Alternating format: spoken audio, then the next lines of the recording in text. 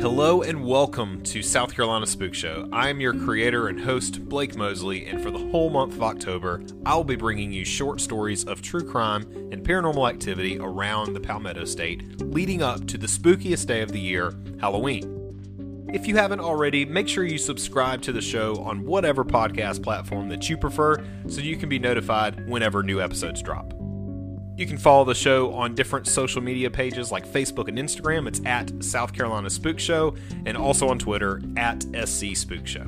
You can send me episode suggestions or your own personal stories to scspookshow@gmail.com or shoot me a message on any of the social media sites that I mentioned before. You can check out my other podcast. It's called When Words Fail, Music Speaks. I do that with my good buddy James Cox. It's all about music and mental health. It is available on Apple Podcasts, Spotify, and more. With all that out of the way, let's get into today's spooky short story.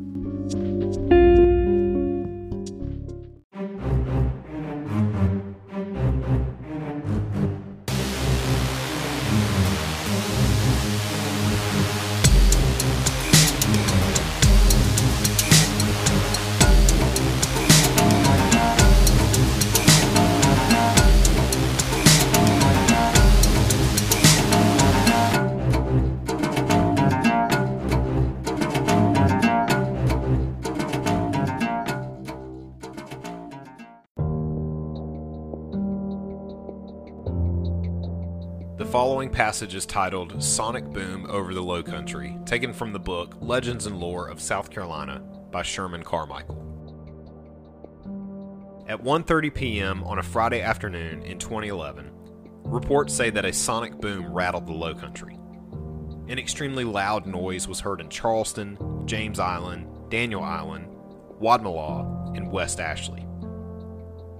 There were no reports of fires or explosions in any of these areas.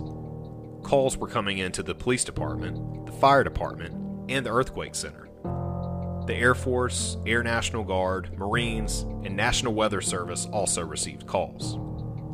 The Air Force, the South Carolina Air National Guard, and the Marines have planes stationed in the area that are capable of breaking the sound barrier. They need a 700-mile-an-hour clip to do so, but all reported that they had no planes in the air flying at that speed.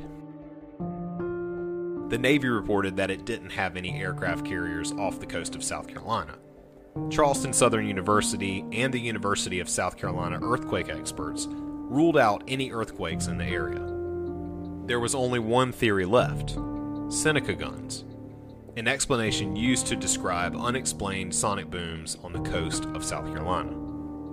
There are several theories about what causes sonic booms, though none are proven. Two theories are gas being released from the ocean floor, or a sudden rush of cold air hitting the Gulf Stream. Several theories that are a little more on the paranormal side are UFOs coming up out of the ocean, or maybe a crack in our dimension allowing something from another dimension to enter, or a shift in time.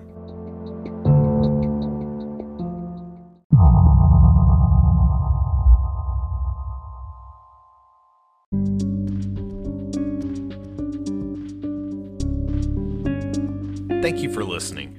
Don't forget to subscribe to the show so you can be notified when these daily episodes drop, and I'll see you tomorrow. I'm your creator and host, Blake Mosley, and this is South Carolina Spook Show.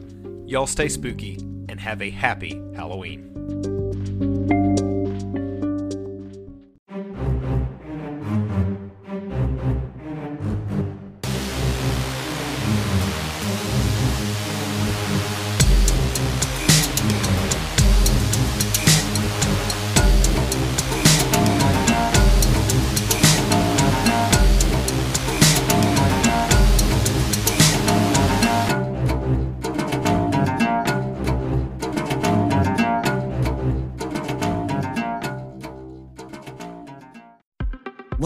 isn't always easy. In fact, we all battle depression during life's ups and downs. Music has always been the thing that we could rely on to get us through the tough times we all face. The podcast, When Words Fail, Music Speaks, with hosts James and Blake, discusses the healing power of music. They interview bands, break down genres, review band biographies, and a lot more. On When Words Fail, Music Speaks, enjoy interviews and lively discussions about musicians and songs you know and love. This is a podcast any music lover will enjoy. Add When Words Fail, Music Speaks to your podcast playlist right now. Available on Spotify, Apple Podcast, and wherever you listen to podcasts.